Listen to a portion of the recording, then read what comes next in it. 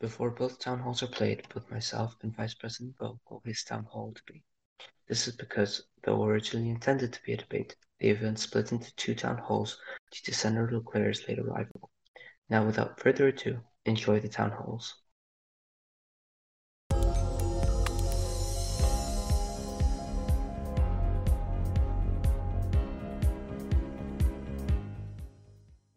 Good afternoon from our ABC studio in New York.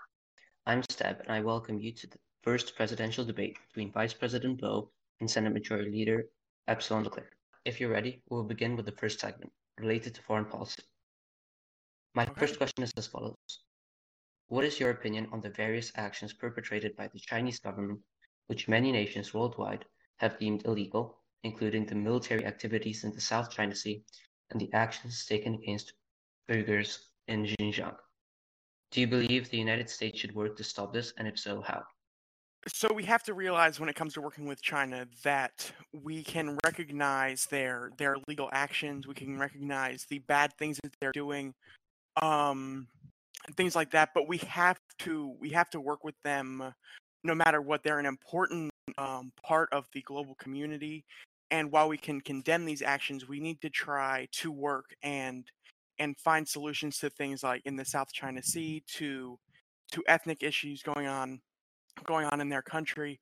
Of course, we had the incident this year, the hostage situation, which during my time as acting president, we were able to release the Chinese hostage back to America. So I just think that the best course of action, in my opinion, is to try to work out deals and things like that, which are beneficial to both nations. But yes, the United States, and as we begin moving forward, breaking the foreign policy consensus, the status quo, increasing collaboration with our allies worldwide, we can pressure them. We can pressure China to make the right decision um, when it comes to the many issues which are in that part of the world. We will move on to the next question, which is, do you believe the United States has an adequate military budget to sustain your foreign policy proposals? If not, what level do you believe it should be raised or lowered to? I do think that the United States should increase military spending, and I'm not a militarist. I don't think that we should be using our military force worldwide unless absolutely necessary, unless we're provoked, um, things like that. But like I said, I do support increasing the military because for the past 3 years there have been cuts and slashes um, to the military budget, to our military force, and it's just not sustainable for us here at home. Um, of course, one of the biggest issues for this past administration was the Chinese drone incident. And I think one of the biggest problems with that is that we were only able to know that that drone was there when it was right outside of our waters. We did not know that that was coming. We had no way to be able to sense things like that. So I'm mainly saying we need to have the military prepared and ready here at home in case something happens. And of course, there may be an increased chance for military conflict as things like that come along. And of course, just here at home, we need to be able to prepare and sustain ourselves with the military force. If you could be more specific, is there a specific figure you plan to raise the military budget to? I don't have a specific number on hand. It's not something absurd. It's not going to be like $100 billion. It's not going to be 50. It's not going to be 20. It would be a moderate raise as we evaluate what we need moving forward. There have been reports and publications in the past of what programs we've had to cut, what things we've had to stop using, what services and things we've had to stop commissioning. So I think it's important that we evaluate as time moves on. Okay, this is what we need to do. Um, um, I don't know what. This is what we need to do to be able to protect ourselves and have the strong military necessary here at home. So I don't have an exact figure. It would just be a determination, along with of course other factors when it comes to crafting a budget, balancing other domestic things or other spending. Thank you. If we move on to the third and final question from this segment, do you agree with the foreign policy conducted by the previous administrations, most recently the Sandoval administration, and what would you work to change? So, like I said, for 3 years, the policy consensus, the status quo has been moving us more and more to into isolationism, us not talking to our allies, letting global atrocities um, go unnoticed, as we just kind of do our own thing here at home. And while sometimes that's okay, and I'm glad to see more political figures now move away from that consensus. And it's something that was started a little bit under the Garland administration and was furthered in this administration. Of course, we didn't. There were some slip ups along the way, but um, rebuilding our nation standing around the world is not something that we're going to be able to do overnight. It's not something that we're going to be able to do over the course of one administration or even two. To go back to pre-2018 levels. So which is why, like, we've in this administration, we've done things like negotiate trade deals. We've talked extensively with other nations, and this sort of just was not present in other administrations. So, of course, I agree with the overarching doctrine, I guess, of increased presence of the United States worldwide. That's not necessarily military, that is rather diplomatic.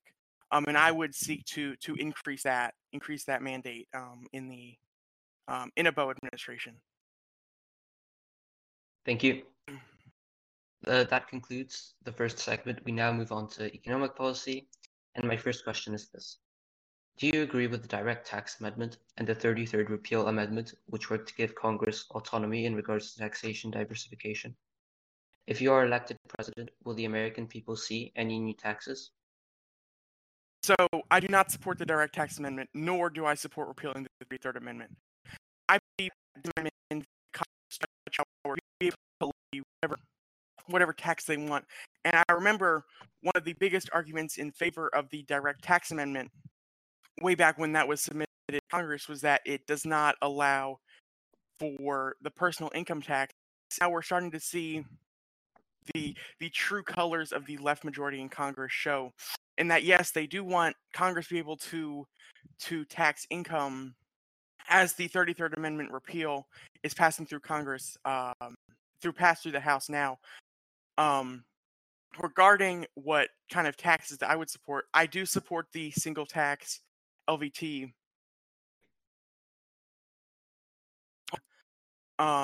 For the U.S. government to need another type of taxation to be able to sustain itself, to be able to operate, to be able to fund its programs, I think it's important that we analyze what options are legal and available for the federal government and have minimal impact on the working class, the lower income individuals, rather affect large corporations or businesses.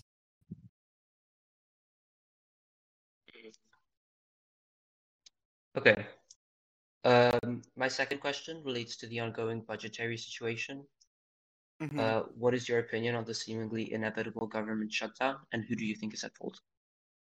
Well, I think that this is a very interesting topic. One, so of course we do have a divided government now with a right-wing White House and a left majority in Congress. However, with the ability to sustain vetoes now throughout the budgetary process, the congressional leaders said, no, we're not going to start negotiating until we have all of the mandated spending reports done, which we said, okay, that's fine, and we're trying to fulfill these requirements to the best of our ability. First time in 3 years having reporting requirements, like I said, for the first time in 3 years, and a more transparent government, departments which are actually doing things, a cabinet is actually doing things. And we said, okay, we're willing to meet on these grounds of not starting negotiations until we hold the budget reports, but we're going to extend the deadline for a government shutdown. And the left, and so last night I had came to them and said, we need to pass another CR, so that we can actually negotiate. And the left had refused to pass another CR. But their whole argument of, okay, we can't negotiate and let alone draft a proper budget until we have the spending reports flat, because they did, and they presented this 30-page document filled with whatever extra stuff which is unrelated to the budget, knowing that it is in direct contradictions to the wants and demands of the libertarians in Congress, the Libertarian Republicans, in Congress, and the White House.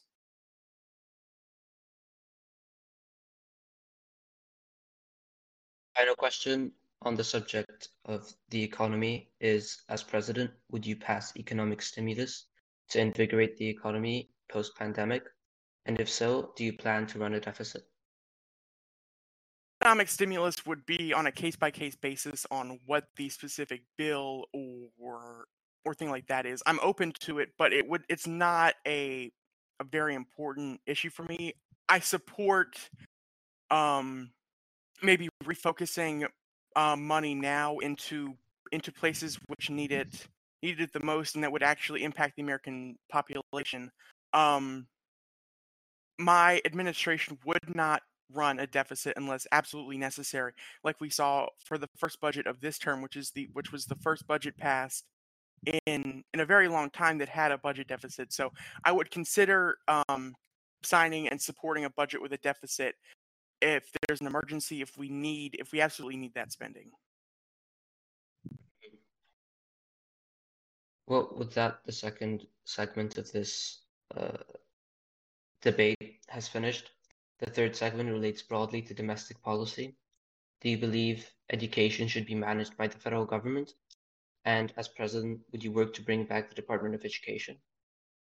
No, I believe that education is a state issue and should stay that way.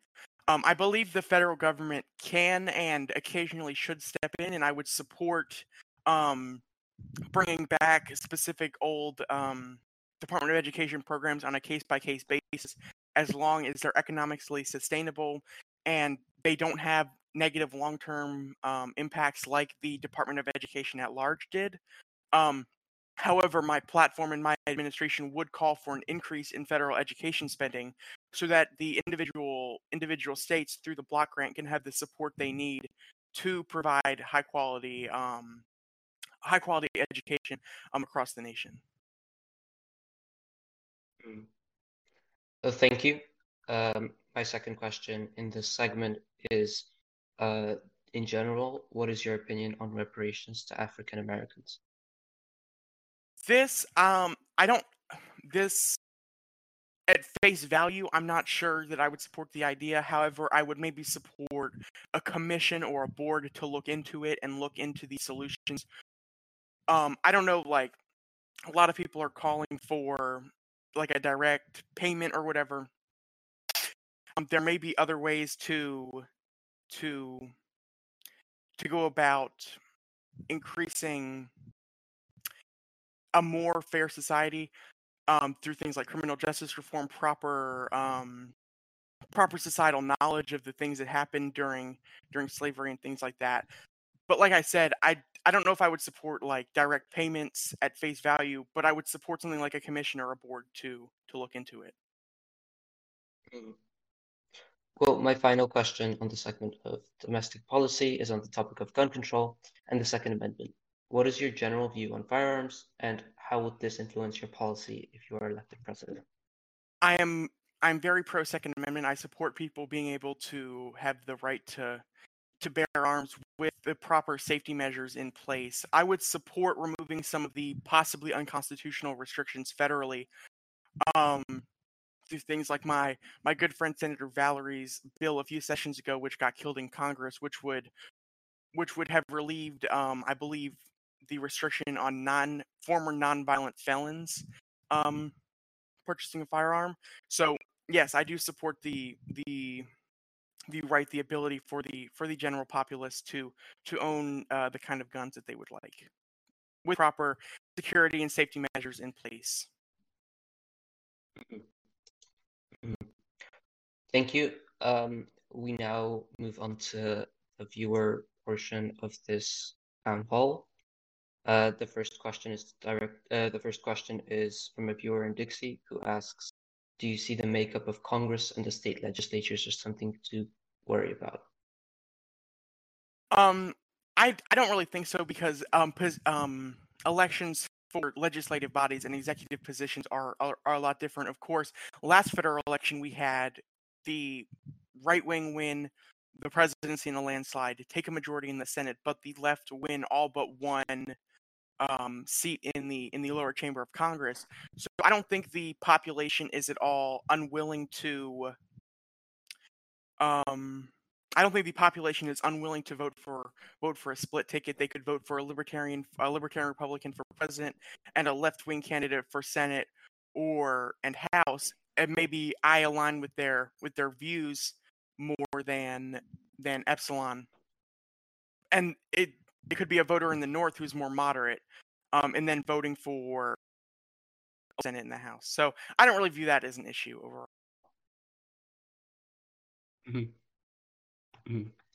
Thank you. We move on to a question from a viewer from Jefferson who asks, what is your opinion on the United Nations and why do you believe this? I think that this is another important question. I would not support a withdrawal from the United Nations, but I do think we should investigate to see if it's a net positive for our country and society. The country and the earth as a whole for that to exist. However, I think that if the United States had withdrawn or does withdraw, that would provide more global instability and just further put into that argument of the America is more and more isolationist, which has been really a disaster, like I said earlier. Well, we have a question from a viewer from Puerto Rico who asks, how will you tackle the US's structural deficit over time? I believe that the best course of action for this will be to be analyzing how the federal government is spending the money it takes in to see if there's anywhere that how we could cut spending if possible. Now, I'm not saying that my administration would want to further cut spending levels, but it is something to see. Are we wasting money on this? Are we wasting money on this program, even though a state government has the exact same thing across the nation? So I just think we need to closely analyze and see if we are wasting our money inefficiently in any way.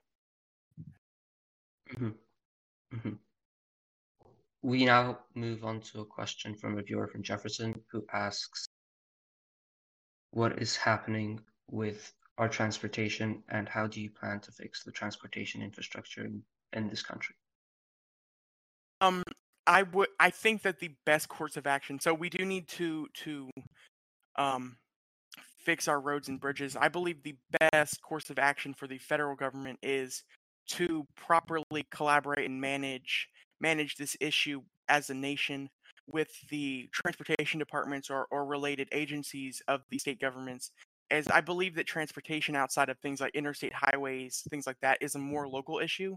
I don't believe the federal government needs to come in and act like the big boss. I believe the federal government should try to work and nudge the states in the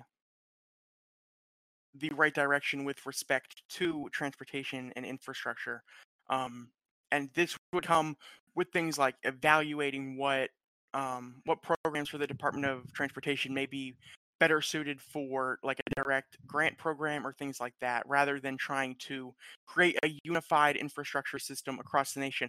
Now, I would support measures like building high-speed rail networks across the nation so that we can be more connected, and of course, things like that are more national programs. So it really would depend on the type of infrastructure and analyzing how we can better use our nation's capabilities.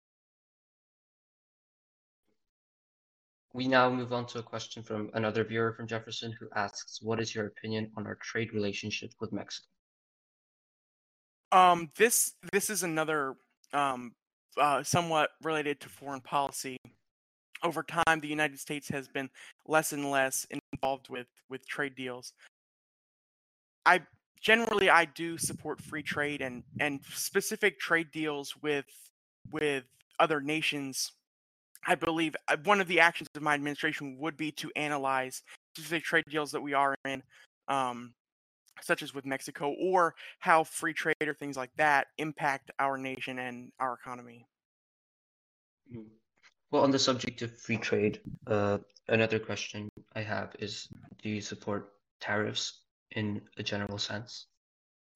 Not in a general sense. As maybe a measure later on after other things are exhausted, maybe. But the general overarching theory, no. Hmm. Hmm. Well, Mr. Vice President, thank you for your time. Is there anything that you would like to say before No, we close thank this yeah, town thank you for hall? hosting this. I'm extremely disappointed that my opponent couldn't bother to show up despite having agreed to this time, and I hope that eventually we can have a different debate. So thank you for hosting this, and everyone here at ABC, and everyone for listening into this quote unquote debate. Well, thank you very much, Mr. Vice President, for Of course. attending, and I hope at some point we can have a normal debate with all Yep. parties present. Of course.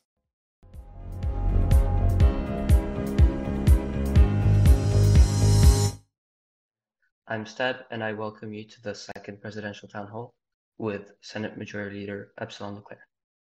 Hello. It's good to be here. Uh, I am sorry for not making it to the original debate. That is no one's fault but my own, and the buck really stops with me. So anyway, thank you. so if you're ready, we'll begin with the first segment related to foreign policy. Well, my first question is as follows. What is your opinion on the various actions perpetrated by the Chinese government, which many nations worldwide have deemed illegal, including the military activities in the South China Sea and the actions taken against Uyghurs in Xinjiang? And do you believe the United States should work to stop this? And if so, how? Yeah, I think the actions taken by the Chinese government has been deplorable, to be honest. Both in the South China Sea and against the Uyghur population in Xinjiang. Um, I definitely think that the U.S.'s credibility is on the line when it comes to those type of actions, and that if we don't show that we're um, opposed to autocratic actions like what's happening in Xinjiang, and as well as violations of international law like what's happening in the South China Sea, the U.S. loses credibility in the eyes of the world, and isn't really seen as a force for good, or a force for a rules-based democratic order, which the U.S. has historically been, and it should continue to be. Um, it benefits all of us to have a world where human rights are not violated in the way they are in Xinjiang, and to have a world where countries settle their disputes through the norms and rules that we've all agreed to. For example, the United Nations Convention of the Law of the Sea. So I would say that they're both of China's actions in those regards are improper and misguided, and that the United States should be a voice against those actions and towards reason. Well, my second question is, do you believe that the United States has an adequate military budget to sustain your foreign policy proposals? And if Uh, not, what level do you believe it should be raised or lowered to? so I definitely think that it's not that the military budget is too low for a foreign policy necessarily, but it does weaken part of the credibility of that foreign policy. Um, I would say that the current military budget is just too low in general for United States national security needs. We've had issues with equipment, and particularly the Navy being quite damaged by the reduction in the military budget. So I would say that when it comes to uh, defense, yes, it should be raised a little. At least under my platform, our goal is to raise it to at least 400 billion. So that's what we're aiming for. Well, my third question in this segment is simple. Do you agree with the foreign policy conducted by the previous administrations, most recently the Sandoval administration? And if not, what would you like to change? Yeah, I definitely have my disagreements with the Sandoval foreign policy. It's a little strange because up front it makes it seem like they're trying to re-engage with the international community, but they're really not putting much effort into it, unfortunately. I would say I appreciate efforts by the Sandoval administration to at least re-engage with some countries and former allies, but and to join the comprehensive the CPTP, yes, the replacement agreement to the Trans-Pacific Partnership, and reaching out to those countries who decided to continue that agreement on their own without U.S. Backing. But overall, I would say that it's just another continuation of libertarian foreign policy. It hasn't really gone anywhere, to be honest. It's not a very it's not particularly proactive. It hasn't reacted to what's happened in Myanmar at all. It's still the same old. The U.S. is disengaged from the world, even if it's slightly less disengaged than what it was before. So I would say I would disagree with the current Sandoval administration's foreign policy. A U.S. foreign policy definitely needs to be more active and engage with the world to really provide the most good to everyone involved. We now move on to some viewer questions in regards to foreign policy. The first being from Jefferson. Mm-hmm. The question is, what is your opinion on our trade relations with Mexico? That's a good question. I would definitely say that U.S.-Mexico trade relations are of vital importance. The U.S. shares a long border with Mexico, and both countries participate in extensive commercial trade with one another, and there's a lot of goods and services and people flowing back and forth over the border all the time. So I would say that the U.S. trade relationship with Mexico is vital, and really just having, frankly, a stable and open border is so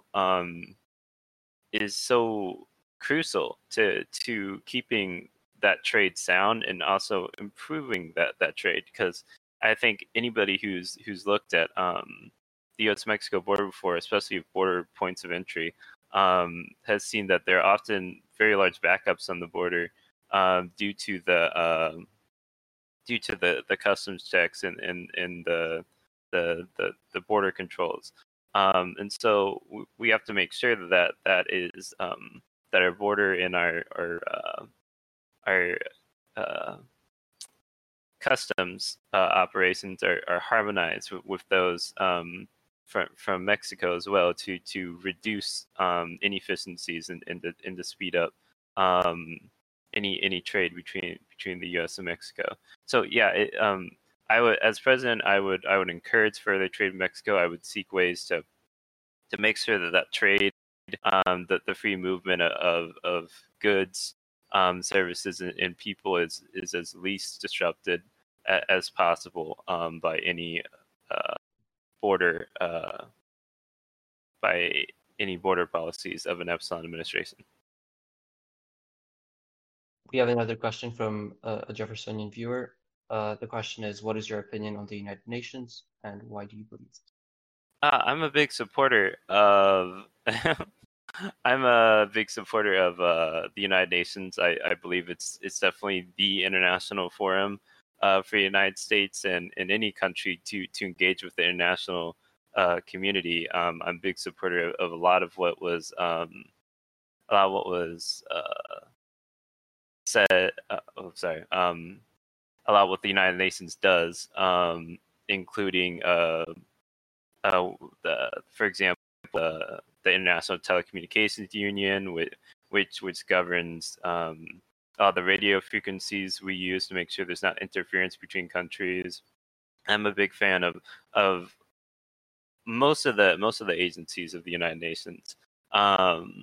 And so we really need to continue backing these agencies, like the World Health Organization, like the like UN peacekeeping, for example, as well.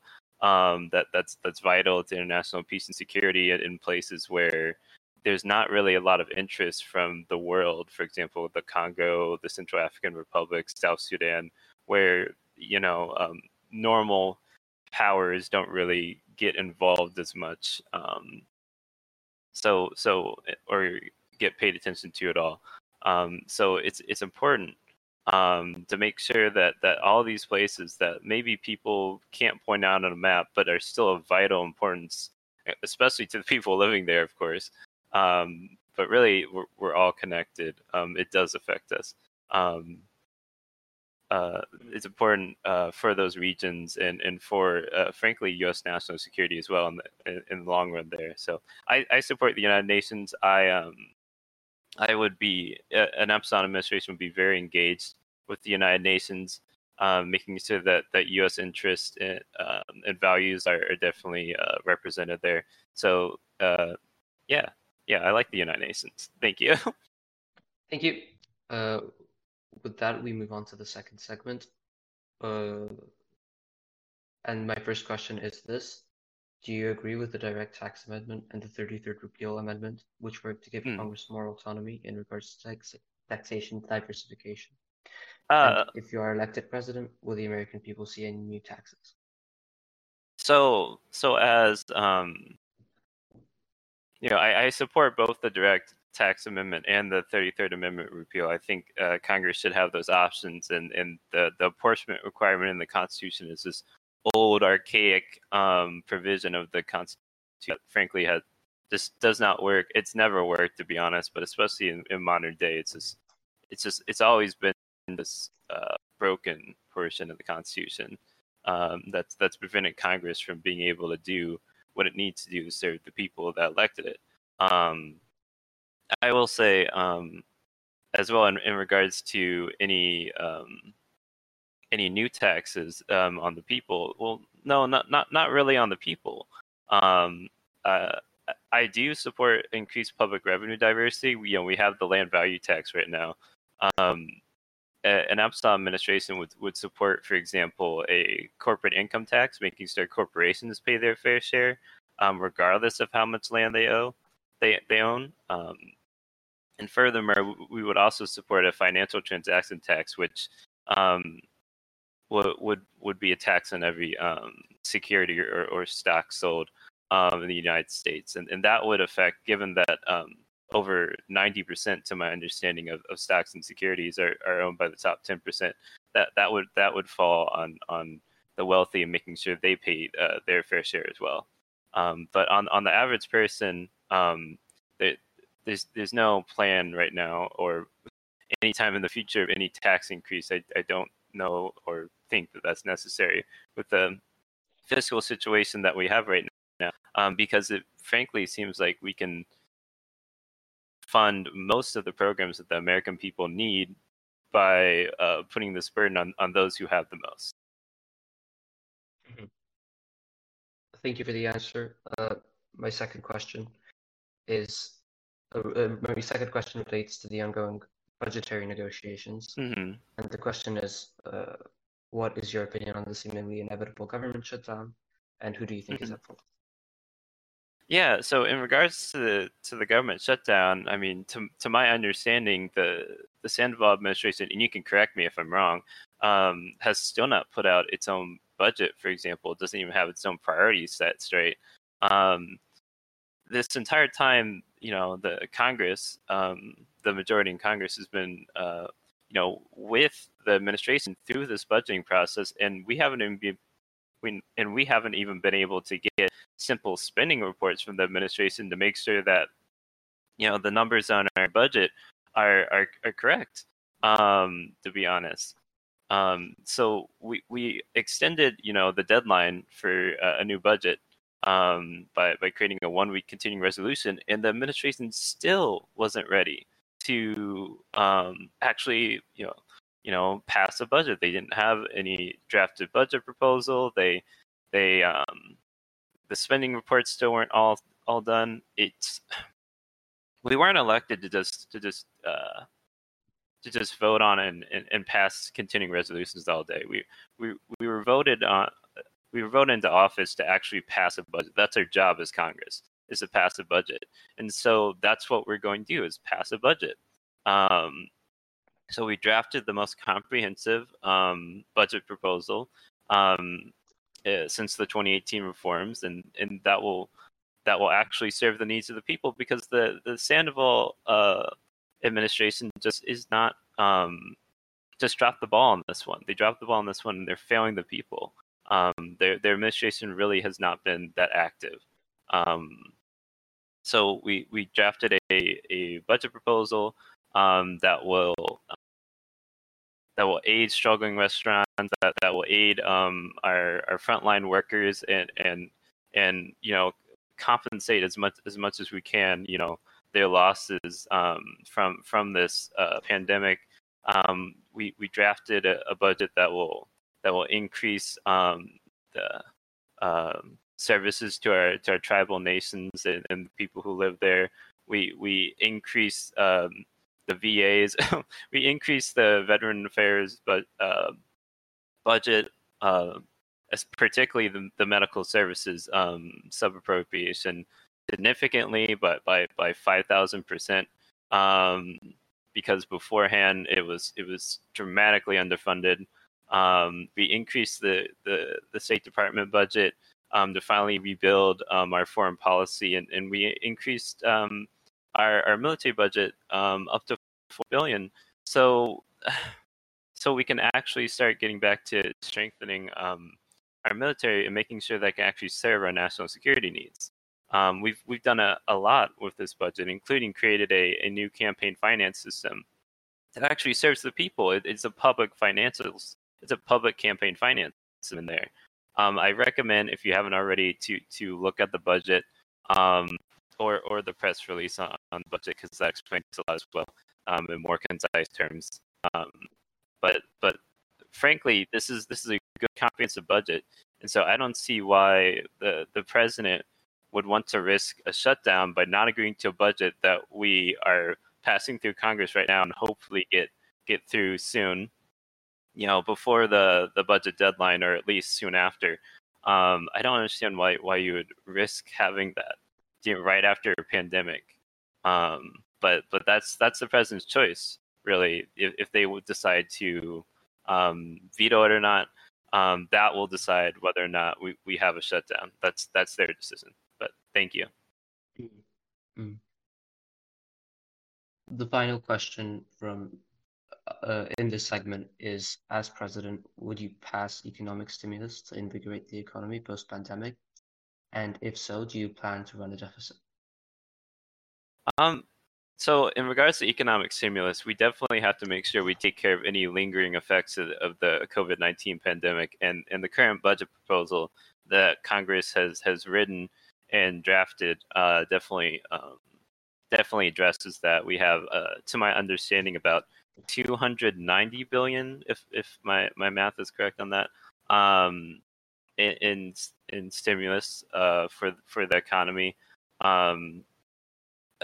in this budget proposal, and in the future we would definitely be looking at an Epsilon administration would definitely be looking at making sure that we've taken care of all the negative effects and addressing that, and especially helping the people who are affected by those effects in any future budget. Would we be willing to take out a deficit for it? We prefer to pay for our proposals, but we're not at all opposed to a deficit if the choice is between helping someone, put their food on their table for their family, or helping prevent an important small business from shutting down because it has debt it's accrued from being affected by the shutdown for so long, or if the choice is between that and allowing a individual to bury a deceased relative who died from the COVID-19 pandemic, with dignity and without being burdened by a massive debt. Like we will take out a deficit. We're willing to take out a deficit for that. But obviously, we prefer to pay for our proposals, and that's what we did with this budget proposal, and that's why this current budget proposal, and that's why we're currently projected for a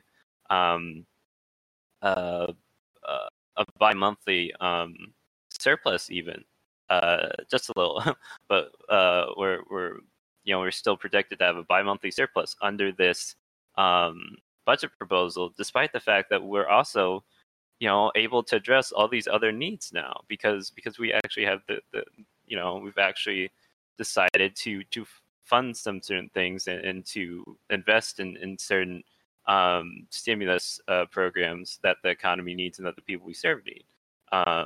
So yeah, I would say we're definitely looking at economic stimulus and making sure that it takes care of any effects from the COVID-19 pandemic and whatever else we may need to address. And we would be willing to take out a deficit if necessary, but really our first goal is to pay for what we money on. So thank you.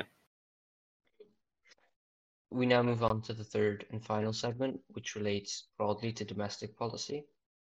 So my first question is, do you believe education should be managed by the federal government? And as president, would you work to bring back the Department of Education?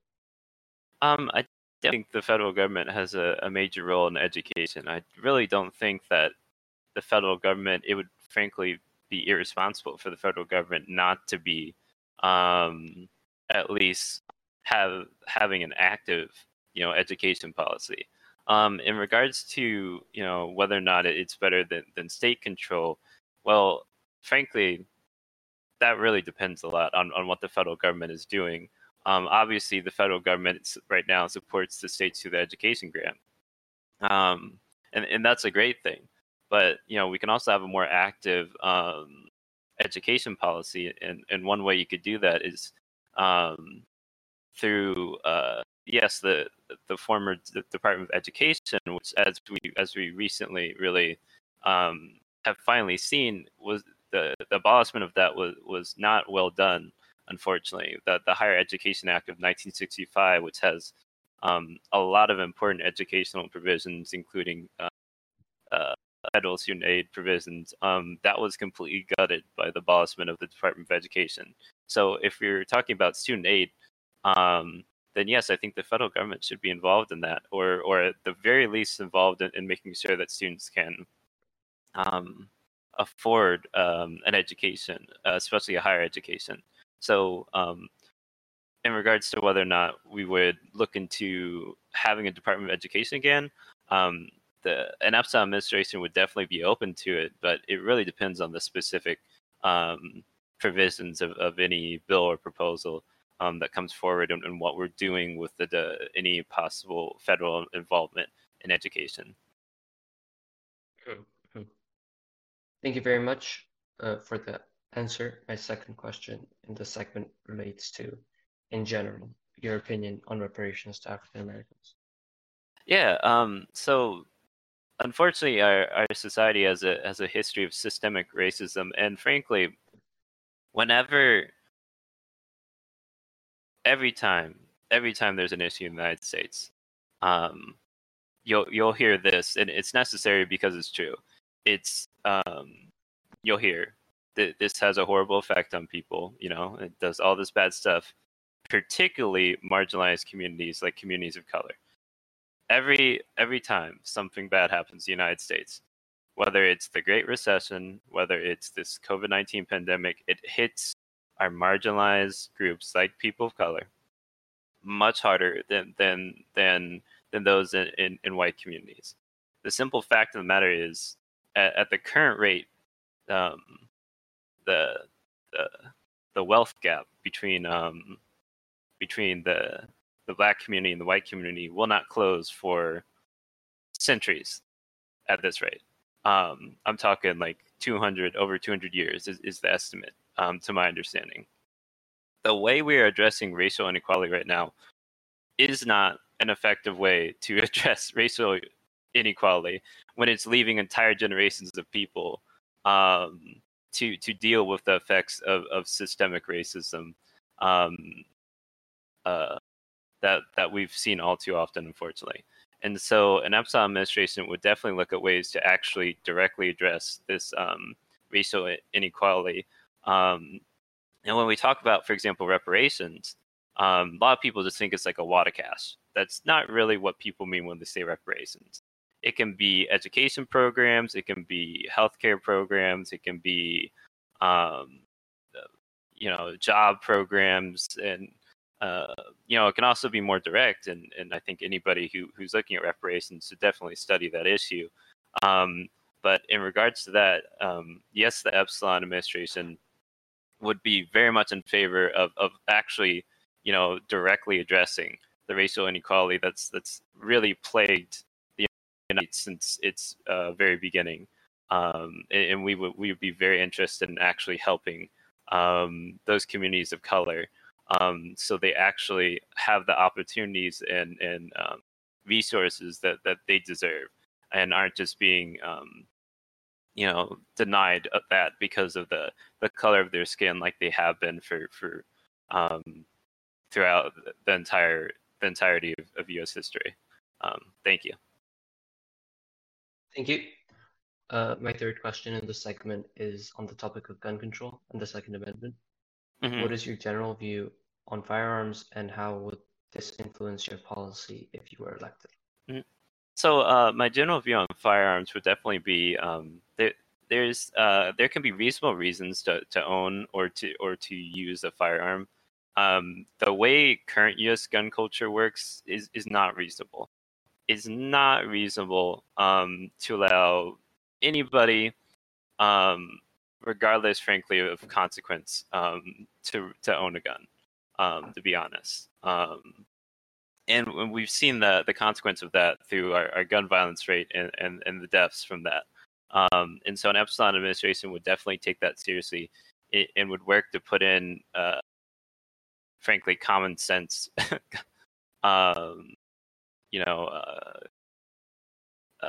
firearm policies to make sure that we no longer suffer from those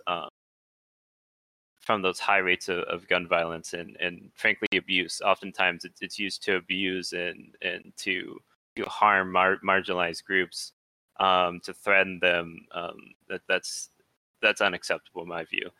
You don't deserve it. You don't deserve a gun if you're using that to threaten others. So an Epsilon administration would definitely look at further ways to control and reduce gun violence.